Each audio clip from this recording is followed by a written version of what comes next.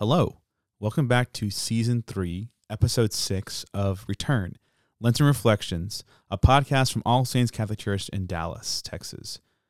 This is Kevin. Thanks for joining us. This is the return. Running back to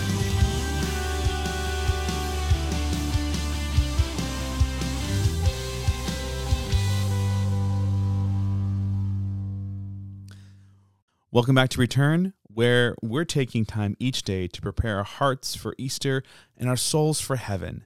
Before we continue, please go ahead and subscribe on your podcast platform so that you don't miss any of our daily episodes. Today is Monday of the first week of Lent. Yes, we are full on into Lent at this point. And, here we are. It's a journey. Thank goodness we have, roughly 40 days of this. We don't have to get it all right in one single day. So if you would like to follow along, the readings for today, the first reading is from Leviticus chapter 19, verses 1 through 2, and verses 11 through 18. And then our gospel today is Matthew chapter 25, verses 31 to 46. Now, I was looking over these readings, and I was kind of wondering what to say. And as I began to reflect on it, there's one line that stuck out to me. Both of these readings have to do with love of neighbor, how we treat other people, and how we treat others justly as a reflection of our love for God's creation, for the host that he's put in our lives and put in our world. And one line that stood out to me was from the first reading. Actually, it's the very last line of the first reading. So it's the book of Leviticus. You're hearing some of the Levitical law. And the last line, it says this: "You shall love your neighbor as yourself." The entire gospel is just summed up. I mean, the entire first reading in the gospel are summed up in that verse from Leviticus. Love your neighbor as yourself. It's just that simple. Now, maybe some of us think, well, I love myself a lot. But self-love and self-indulgence are two different things. It's one thing to say, okay, well, I am allowing myself, the best, and I'm giving myself the best, and I'm not really challenging myself. I'm not really growing. That's not self-love. That's self-indulgence. That's laziness.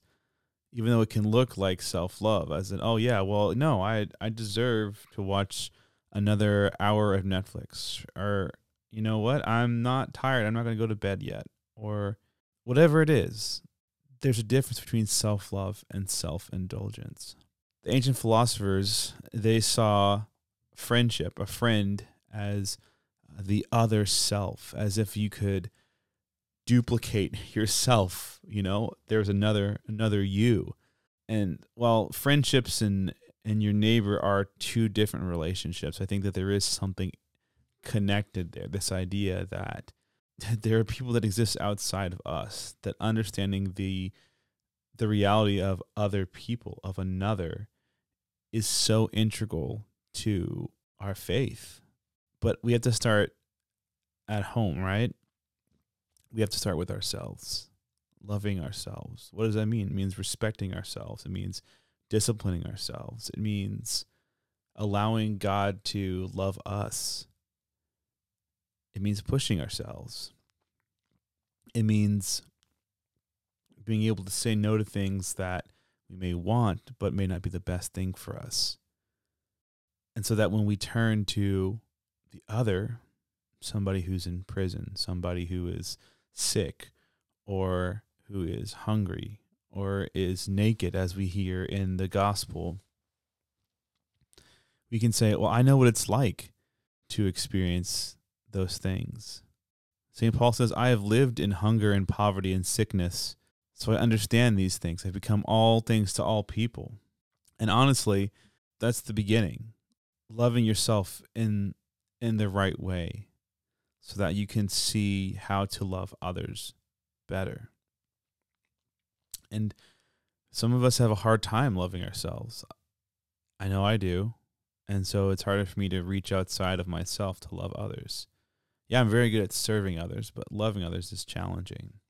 And yet, the only way that we can truly love others, even, through this, is commanded by God, is given to us by God. God gives us this commandment. But he doesn't just give us a commandment and say, you shall not do these things, don't hurt your neighbor, don't harm your neighbor. He also gives us a way to follow the commandments, a way to be just, a way to love, a way not to judge our neighbor or talk ill of them, a way not to ignore the needs of others. And that's by loving us, by sending us Jesus, by giving us the example of our parents and hopefully our family, by providing us with the church, which is an organization that provides care for others, selfless love. We can only love others as much as we love ourselves. Going back to that verse in Leviticus where it says, you shall love your neighbor as yourself. So the first step is to allow yourself to be loved. Number one, by God. How many of you listening have thought of that? How many of you listening have thought, how does God love me? How do I see God loving me? How do I allow God to love me? And what's my response? When someone loves another, there is a response, whether it's gratitude, whether it's running away or shrinking away in fear because that person thinks that they're not worthy of love. And yet this is the heart of what we're doing in Lent. We are trying to grow closer to God by cutting away all these excess distractions so that he can love us.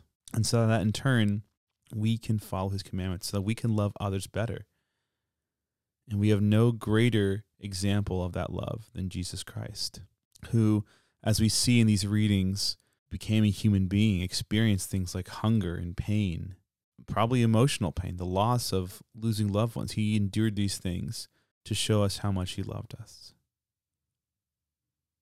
So, I don't know. I just feel like maybe something good today would be to take 10 minutes and reflect on how God loves you and ask yourself those questions. How do I see him loving me?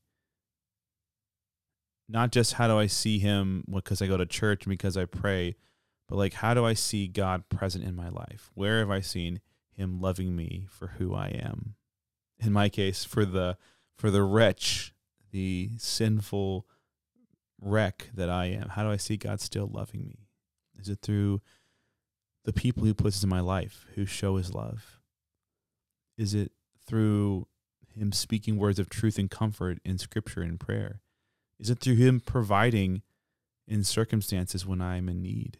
Those are ways that God shows that he loves us.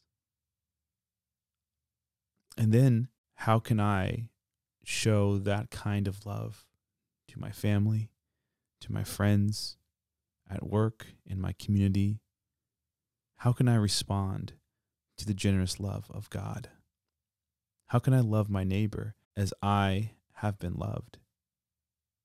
And how can I love myself better? So, those are the thoughts for today. Hope that they help you on your Lenten journey. Thanks for joining us for Return today. Be sure and join us again tomorrow. Thank you for listening, and God bless.